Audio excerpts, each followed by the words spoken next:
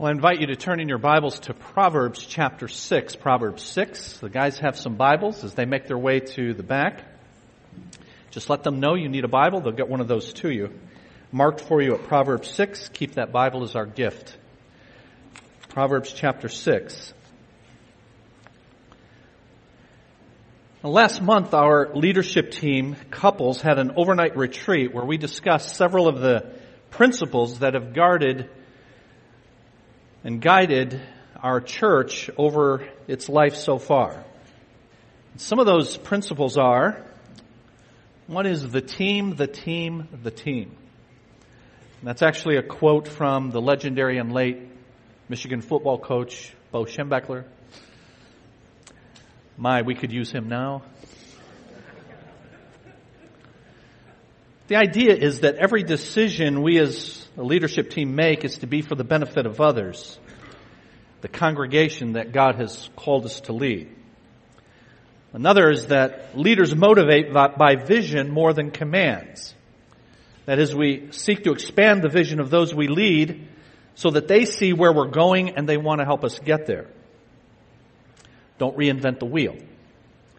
This requires the humility to accept that others have done it better or at least as well as we could. Don't wait until it's perfect in order to start. Every endeavor can always be improved, so waiting until it's perfect means you'll never begin. And if you cannot follow, you're not qualified to lead. All who are in authority are also under authority. And we must demonstrate the ability to submit before we ask others to do the same. And another of those principles that we went over together last month was, don't wait until it's broke to fix it. Now, we've all heard the conventional wisdom, if it ain't broke, don't fix it. But if you know it's going to break, then in fact you should take measures to avoid foreseeable problems. So the idea is make changes today for issues that you know will arise tomorrow. So for example, as a church grows, there are identifiable stages that church will go through, with each stage having its own challenges and requiring preparation for that next stage before you actually get there.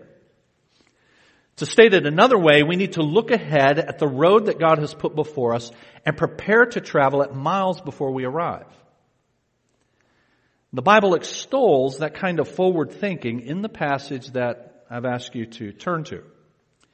In verse 6 of Proverbs 6, we're told, go to the ant, consider its ways and be wise. It has no commander, no overseer or ruler, and yet it stores its provisions in summer and gathers its food at harvest. The description of the ant's activity shows that although it appears that it has no leader, even though it actually does have organization and cooperation, if you've ever seen ants work, it provides for the future and does so with great industry. The classic example of such wise foresight is seen in the story of Joseph in Genesis 41. Many of you know that story. But Joseph knew that a famine was coming, and so he made preparations for it before it ever happened. And so when it did, he was ready, unlike most of the other people in the region. Churches need to do the same. They need to prepare for the future. And in a 3-week series beginning today, we want to start the new year together by doing that very thing. So let's ask God to help us as we do. Father, we're here now at the beginning of a new year. We thank you, Lord, for sustaining us and blessing us over the past year. All that's been accomplished in gospel success is due to you. And Lord, now as we look toward the next year and serving you together and advancing your mission, we ask you to grant us wisdom as we consider that we need to prepare for the next phase and phases that are coming up not only in this year, but in the years to come. So help us today and over the next couple of weeks as we do that very thing. Grant us wisdom in order to implement items within the structure of your work that will help us to get there in a way that pleases you. We pray in Jesus' name. Amen. Now, over our church's 17 years, we've annually offered what we call a servant seminar in the spring. And that's been on a Sunday morning and afternoon. And then we would offer the same thing again the next day on a Sunday afternoon and evening for those who were unable to make the Saturday session. And in those servant seminars, we would go over our plans for the far and near future. Those sessions have over the years been reasonably well attended, but over half of our membership over the years has been able to attend, but that means that there's been a significant number who have not been able to do so, and so are really unaware of our plans. And so we've decided to move those sessions to Sunday morning at the beginning of the year, like we're doing today, in order to inform the greatest number. So this is a little bit different, and it will be a little bit different over the next couple of weeks as we do that. I apologize to those of you that are new. You're not going to see our normal approach to opening a passage of Scripture and going through that in a series together.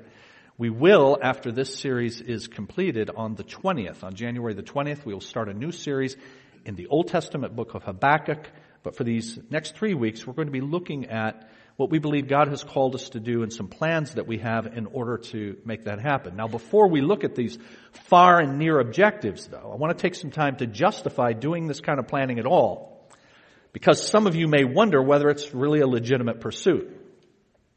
As I've said, these next 3 weeks are different from what we normally do on Sunday morning, but I do believe there's ample biblical precedent and principle to commend these sessions that we're going to have together.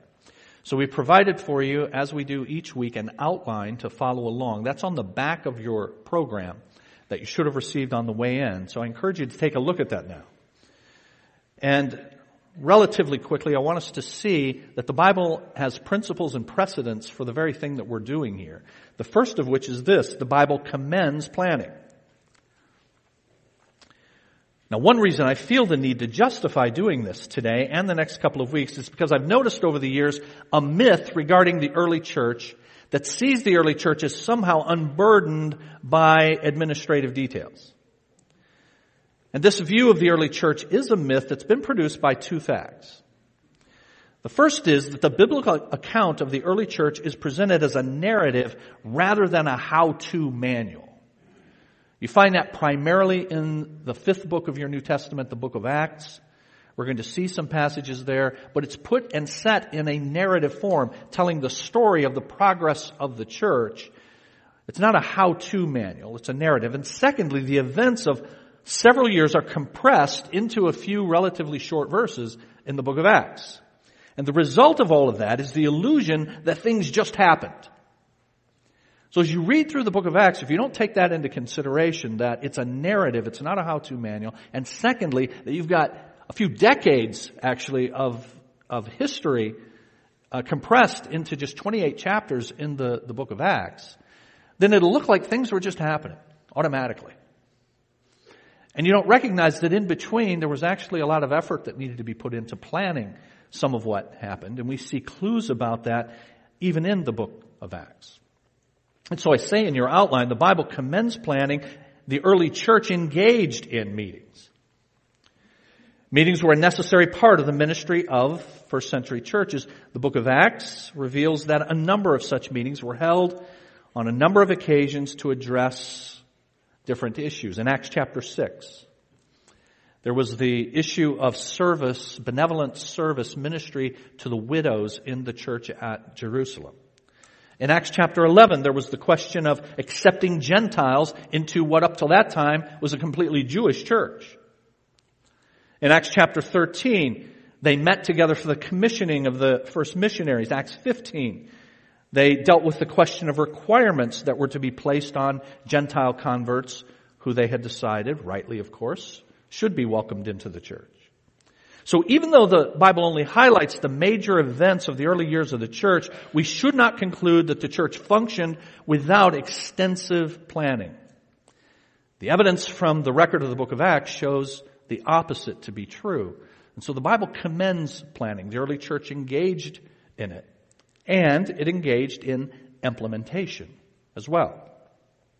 They not only discussed things that needed to be done, but they also determined how to accomplish or to implement those plans.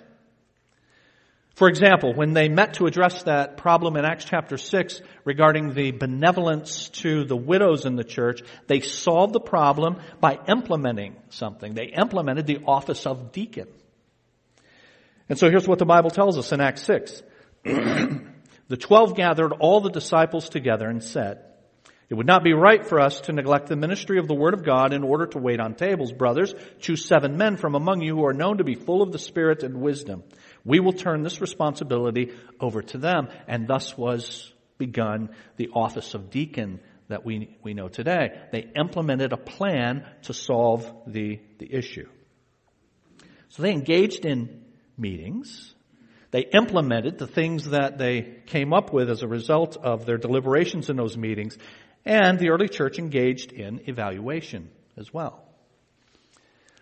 So they would meet, they would plan, they would implement, and then they would evaluate how things went. At the close of the first missionary journey, recorded in Acts chapters 13 and 14, Paul and Barnabas returned to the church in Antioch. That is the church that had sent them out, and they presented the details of their ministry among the Gentiles. Here's what the Bible says. On arriving there, that is in Antioch, they gathered the church together and they reported all that God had done through them and how He had opened the door of faith to the Gentiles. The Jerusalem Council meeting, recorded in Acts 15, was designed to further evaluate the information that was presented to the church in Antioch. Here's what it says. The whole assembly became silent as they listened to Barnabas and Paul telling about the miraculous signs and wonders God had done among the Gentiles through them. And so you have a number of examples of the Bible commending this idea of planning, of getting together to deliberate what it is we're supposed to be doing, to then implement those plans, and then to evaluate those plans as well. And so the Bible commends planning. But secondly, the church requires planning. The Bible commends it, and the church requires it. Now, the church requires it for this reason. The church is an organization. Now, sometimes you'll hear people say things like, the church is not an organization, it's an organism. Perhaps you've heard that. An organism is a living entity. That's certainly true. It's the body of Christ, and the Holy Spirit animates the life of His people and the life of God's body, Christ's body. That's all true. It is an organism, but it is also presented in Scripture as an organization. It has all of the earmarks of an organization. It has objectives it's to achieve. It has responsibilities that God has to be carried out. It has got offices that have been designated in order to lead in the carrying out of those. It is an organization. Now, it's much more than an organization, but it's not less than that. And all organizations run the risk of falling into complacency. That is, failing to see what's coming and then planning accordingly. The vast majority of churches are today, by all measures, either declining or plateaued. Did you know that? They're either declining or they've plateaued. And even if they've plateaued, that means they're in the process of dying. Did you know that? Because if you're not growing, you're dying by nature. Because every organization, including the church, is going to have some form of attrition. People are going to go. People are going to pass away to be with the Lord. People are going to relocate. And so if you're not then growing, you are in the process of dying. And that means the church requires planning as an organization. And that's why every year that we've had these servant seminars, we've presented something called Keeping the Dream Alive. And I'm going to show that to you today. So many of you, therefore, have seen this because you've been to our servants seminars, but some of you have not. But we do it every year because I believe strongly that it's worth reiterating. And so here's the idea, that a church, like any organization, has a life cycle to it. And the life cycle begins with a shared dream. So the people who are part of that organization, in this case a church, in this case for us, CBC, a little over 17 years ago, getting together with a core group of 7 adults to think about what God would accomplish and could accomplish through us in the years to come. And so you have that shared dream together. And then based upon that shared dream, the group gathers around shared beliefs and values. In the case of our church, very early on, we presented 3 values. These are on our website to this day, and they've animated what we do here: truth, community, and service. And we gather around those, and we've tried to implement those. We established then goals. That's what any organization that's getting started does. They establish goals and timetables. We developed early on a 15-year plan. And I'm going to share with you a little bit our now 10-year plan that we're 2 years into and some of the things contained in it. But early on, we put together that 15-year plan. So you establish goals, and then you develop structure in order to make it go. Programs, organization, in order to be able to get there. And then the pinnacle of all of this is ministry. You're able to actually engage in ministry together. And thank God we've been able to do that. Now, if it just ended there, everything would be great. But notice there's a downside on the slope.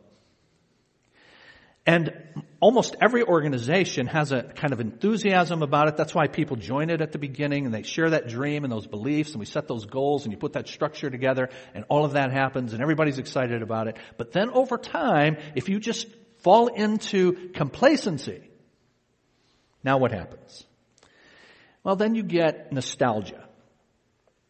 Hey, remember when we used to?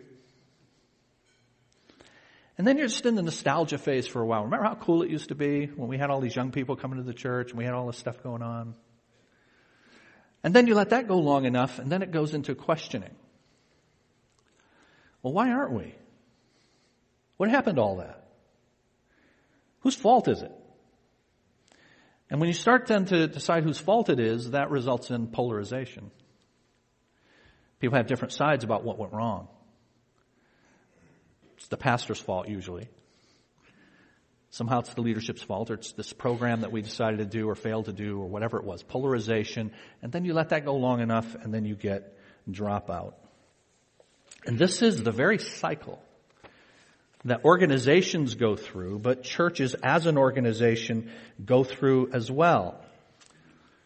So what's the solution to that? Is it inevitable that that's what's going to happen? Well, thank the Lord, no. You can do the dreams and then the beliefs and values and the goals and the structure and the ministry, but rather than going down on the downslope then into nostalgia and questioning and polarization and dropout, instead of doing that, when you're at the pinnacle of that, when you're actually doing ministry, then remind yourself of what it was we're supposed to be doing. You dream again. You say, let's remind ourselves as to why God has placed us here and what it is we're seeking to accomplish for Him going forward.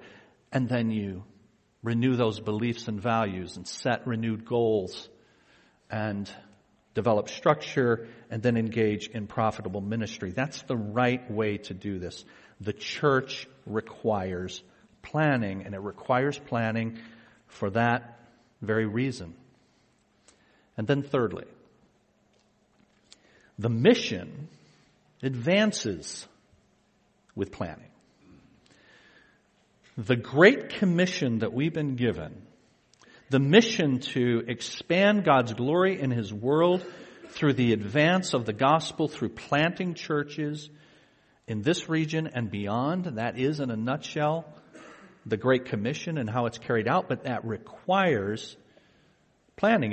It's advanced only through planning. The great missionary of the first century, the Apostle Paul, had an itinerary. He planned what he was doing. He planned his mission. He didn't haphazardly undertake his missionary journeys. In fact, if you look at the places to which Paul went on those multiple missionary journeys, you'll see that he went intentionally to population centers.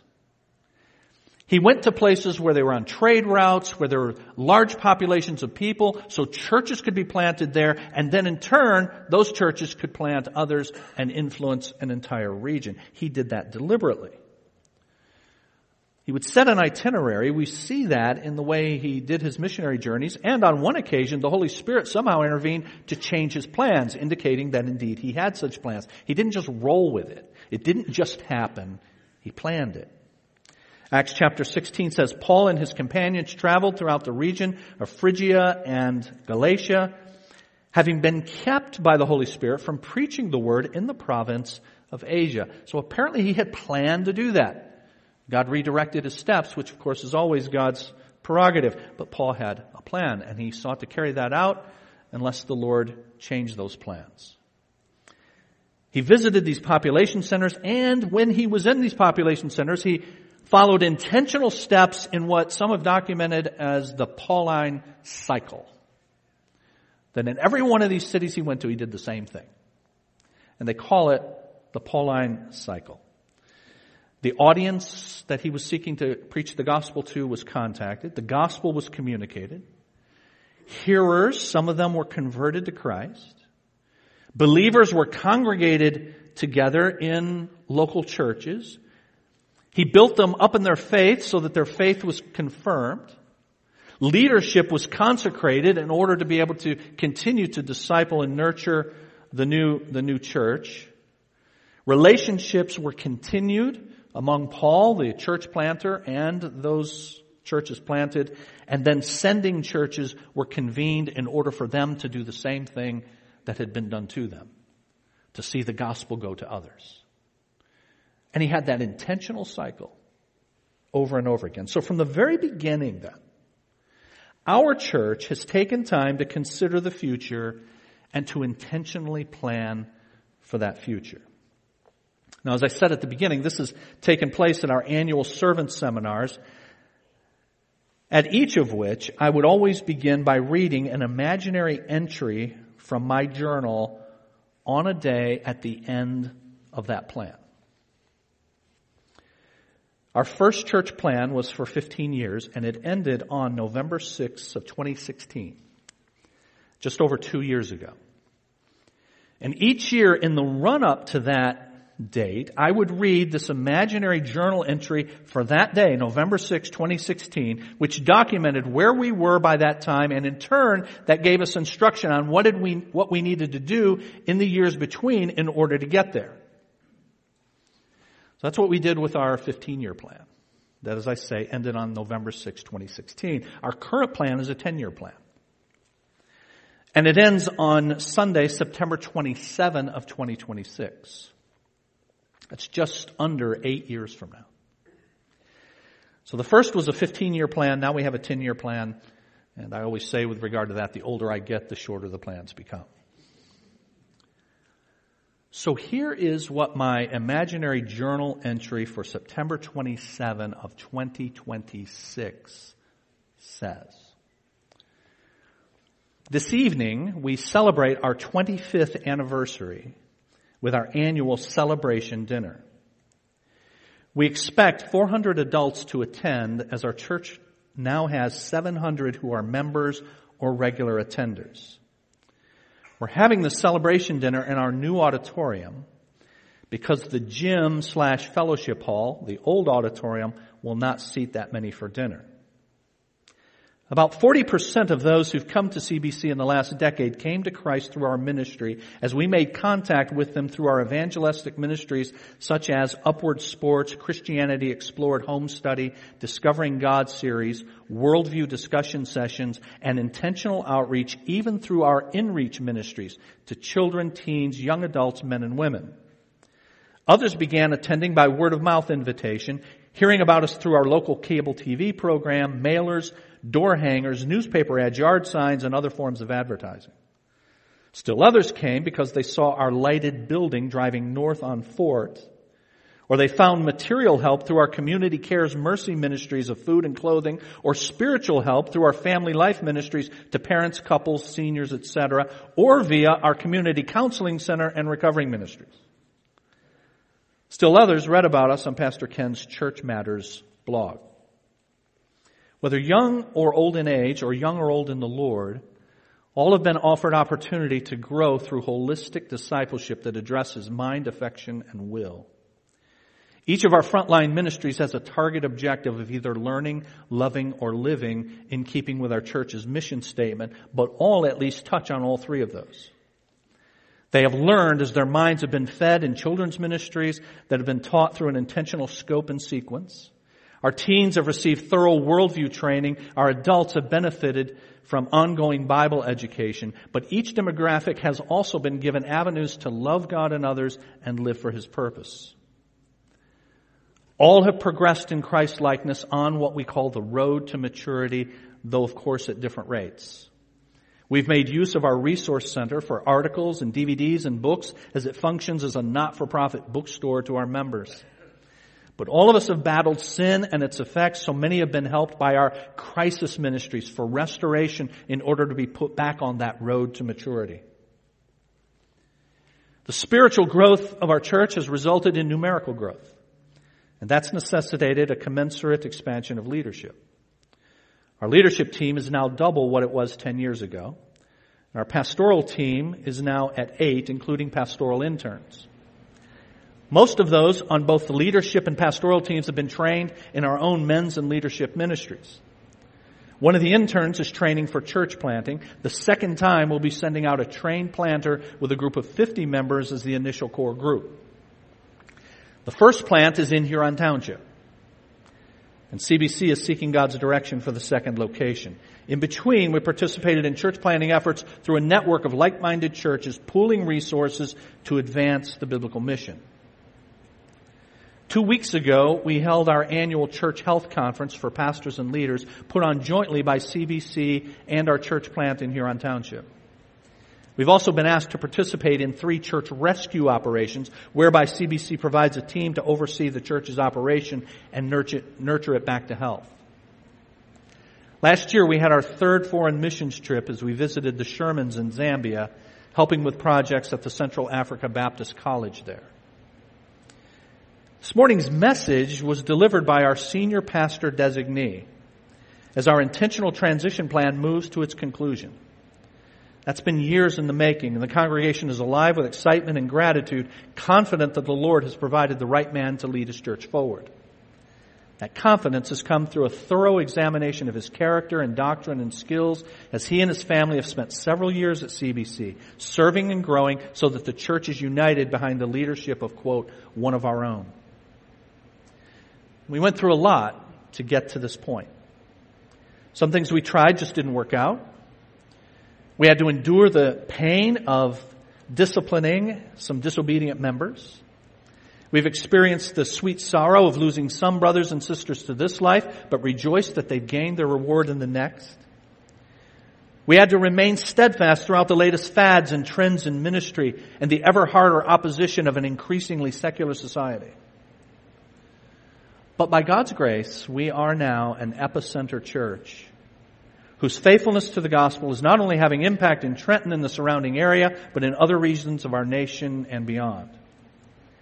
God has continued to provide the resources necessary to fuel the vision as His people have stewarded their resources, giving of themselves and their treasure, and many leave a financial legacy for the mission when the Lord calls them home.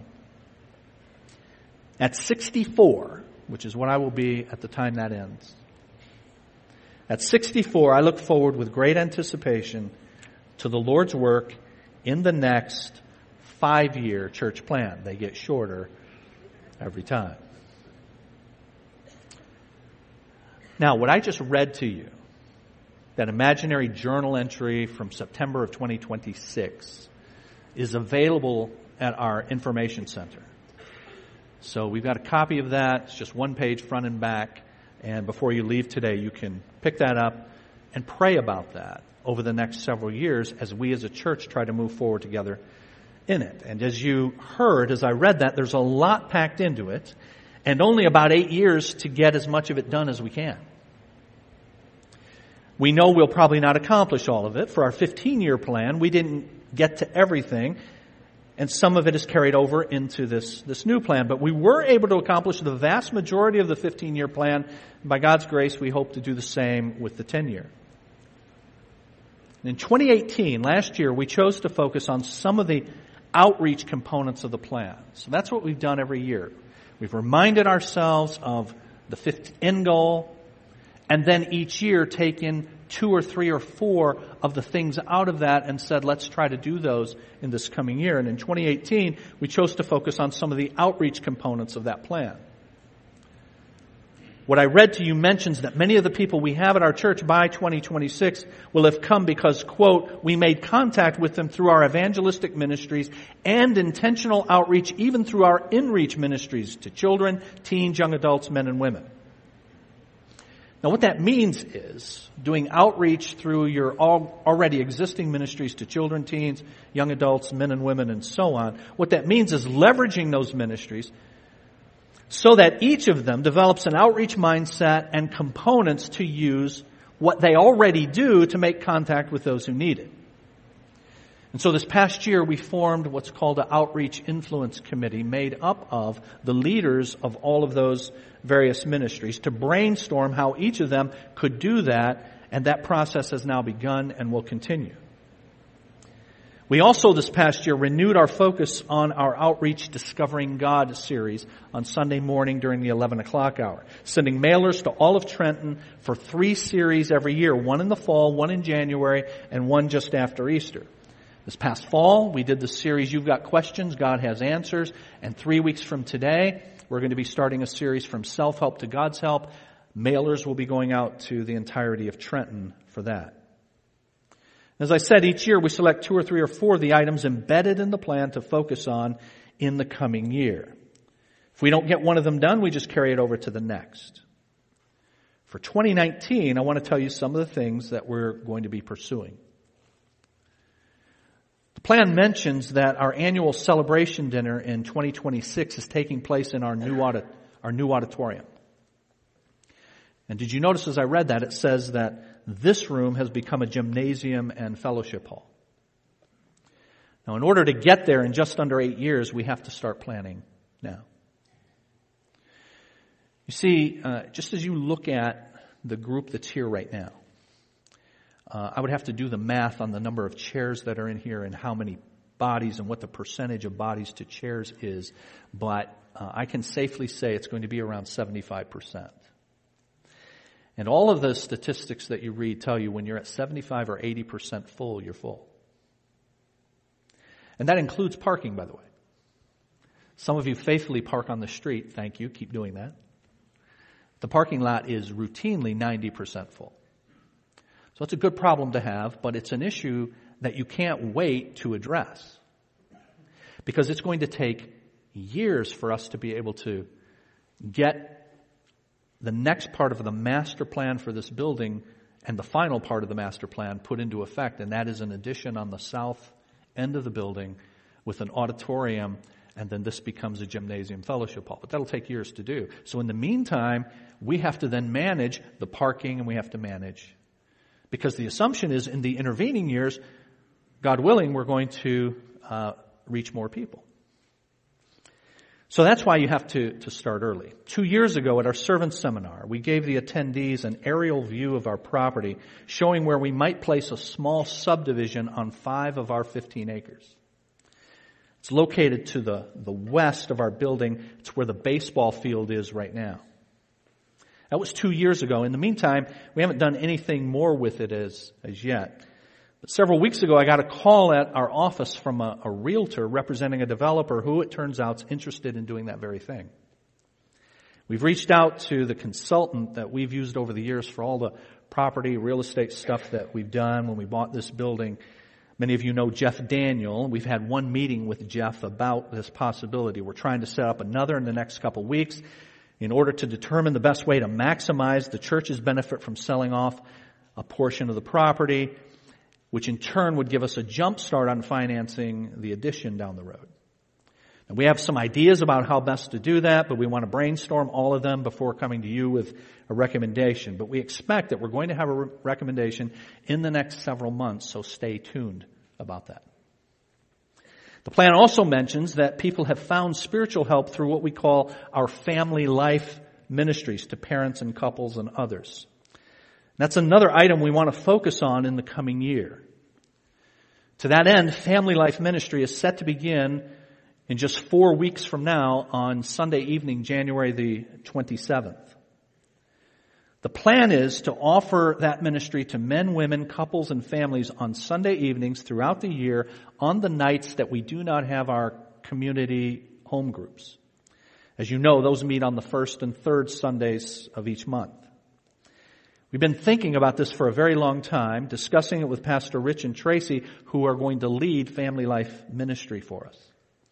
It'll eventually have a component for young married couples and home builder couples. It'll sponsor events for those demographic groups, including retreats for men, women, couples, and families. Pastor Larry and Julie will eventually join the Family Life team as they're in the process of training their replacement in leading the high impact teen ministry that they've so ably led for so many years. The plan also includes what we're called the Community Counseling Center and Recovery Ministry. That's another big project that requires planning for years before it's actually launched, but we've already begun that planning and we'll continue it into the next year. This past year, our pastoral team and one other CBC couple attended biblical counseling training, in part as a necessary step in that direction. I've identified the consultant, and I've actually communicated a number of times with him, the person that I believe that we'll be using over the next few years to help us establish that center, including using this person to oversee training of our biblical counselors. We may well have, his name is Rick Thomas, into CBC for some of that training that you'll be invited to in this coming year. And then the plan also mentions our senior pastor transition. Those of you who have been to our last couple servant seminars and even some of our recent quarterly congregational meetings have heard me talk about this. A fair number of you have not been able to attend any of those, so it's all new to you. So with regard to that senior pastor transition, that's really only about me working in tandem with the leadership team to determine who that person will be and when that transition will take place. We've set that for around 7 or 8 years from now, give or take a few. But if we're going to have someone in place by that time, we have to start planning for it now because we want that candidate to spend several years here so that both he and we are comfortable with the transition. So I'll tell you the progress that we've made on that. But before I do, let me make sure everyone is clear on why we're doing it and what it'll mean. We're doing it because too many churches fail to plan for transition. And when a long-term pastor retires or leaves, they're left wondering what to do, and very often the church suffers as a result. Also, a church tends to age with its pastor. The older the pastor gets, the older the congregation gets. That's for a number of reasons, including the inevitable loss of energy as you get into your 60s. I'll be 57 in a couple of months. So that things slow down for the pastor and in turn the congregation, and the younger people can end up being frustrated at the lack of progress and initiative. So we don't want any of that to happen here, so we started thinking and praying about this a few years ago. Now the plan is to identify a replacement, but I'm hoping to stay on staff as an associate pastor if that remains agreeable to the leadership team and the congregation. So for those of you who were hoping I was leaving, I'm sorry to disappoint you. And so I would remain and assist the new younger person because we don't have any plans to retire in the traditional sense. As a matter of fact, I don't think any of us retires from serving the Lord. And so we don't plan on doing that, and we're not planning to move away either. And as I was thinking about this 2 years ago, a particular young man with whom I've had interaction over the years kept coming to mind. I didn't know what his future plans were, but I knew he was the right age at that point. A couple of years ago in his early 30s, so by the time we would make a transition, he'd be nearly 40. I was 39 when we started CBC, so he would have the real possibility of about 25 years of fruitful ministry as we trust the Lord is going to give us. He's a graduate of our seminary. He served on staff at a church led by another seminary graduate and friend of mine. And in that context and some others, I would run into him over the years, and I was always favorably impressed. Well, in God's good providence, just under 2 years ago, I ran into him and his wife at a conference, and he asked me if I'd be willing to mentor him. He didn't know I was thinking any of this. And he goes, would you be willing to do that? And we began meeting every couple of months. And for the first several of those meetings, I made no mention of our plans and how he might fit into those. I eventually did so. And he and his wife took several months to pray about it. And late in 2017, they told me that they would like to pursue this with us. In the meantime then, in April of this past year, he and his wife came for dinner with Kim and me for us to get to know one another better. Kim approves. This is all very important. All right? This past October, they were here for informal meetings with our leadership team and wives, and they all approve as well, at least in that preliminary way. Everyone hit it off quite splendidly. They'll be visiting CBC in the next year, and in the next couple years, the plan is, if all goes well, for them to come on staff, serve as an associate pastor for several years before any transition. And if for any reason they or we don't see a long-term fit during that time, then we'll each feel free to say so. But do you see, friends, we need to get started with stuff like that before it breaks? Suppose we get several years into this and we or they decide this is not a fit. All right, well, now we got to start over again. So that's going to take some more time. So we don't want to come upon that time and not have a plan. So as you can tell, we have a ton to do in the coming years. But I'm excited about every piece of it. And I hope you are as well. But friends, here's what we're going to need. We're going to need all hands on deck to see these gospel dreams realized. See, we can put it on paper, but in order to advance it, we've actually got to move it forward.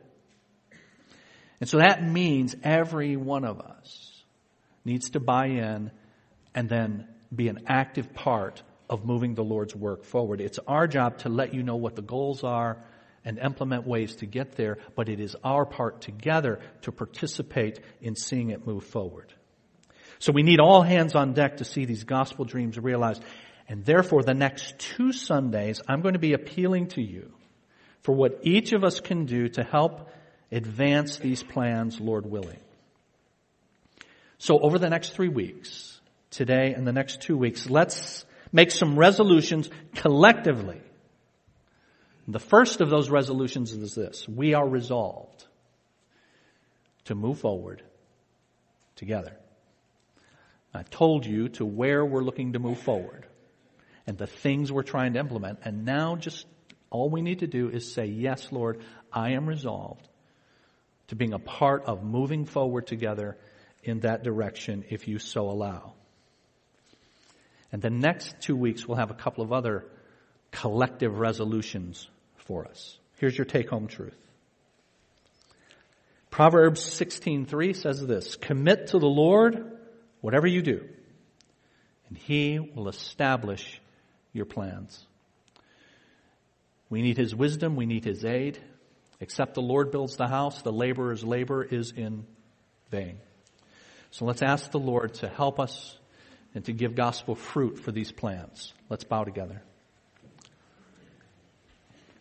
Our Father, we've come this far by faith, leaning on you, trusting in your word, and trusting in your faithfulness to do all that you promise. Lord, you have never and you never will fail. And so because of that, we go forward with confidence, because of your character, your faithful character, because of what you've done in the 17 years of our church's existence now. My, how it's flown. Lord, we thank you for the privilege of being a part of it. We thank you for allowing us to make these plans. And we try to make these plans in accord with the objectives that you have given to your church in your word. But Lord, we fully recognize that the specific ways that we've chosen to do this, the methodologies that we've chosen, are our plans. And so, Lord, we need your wisdom and we need your work in order to give fruit to them. And if any of these are not good for your reputation, your glory, not good for your people and your ministry, then, Lord, we ask you to change them. We ask you to work in the circumstances so that doors are closed to those avenues that we're pursuing. Help us along the way to do so prayerfully and humbly. We'll hold these objectives with an open hand before you, not with a clenched fist as if they must happen in our way and in our time frame. Lord, we put them before you. And we ask you to bless them as you see fit. And as you did over the first 15 years, many things you allowed us to do, some things we were unable to do. But all that was accomplished is because of you, and we give you the glory. And Lord, we will do the same at the end of this now 8-year remaining process. Whatever you allow us to accomplish, we will have a celebration dinner, Lord willing, in 2026. And we will be praising you for what you have accomplished. Help us now, Lord, to resolve together to advance your work. And over the next couple of weeks, help each of us to be willing to resolve to fully participate in order to seeing it move forward. And as a result of that, Lord, may we have joy in the journey, and may you receive the glory you deserve through your church. We pray in Jesus' name. Amen.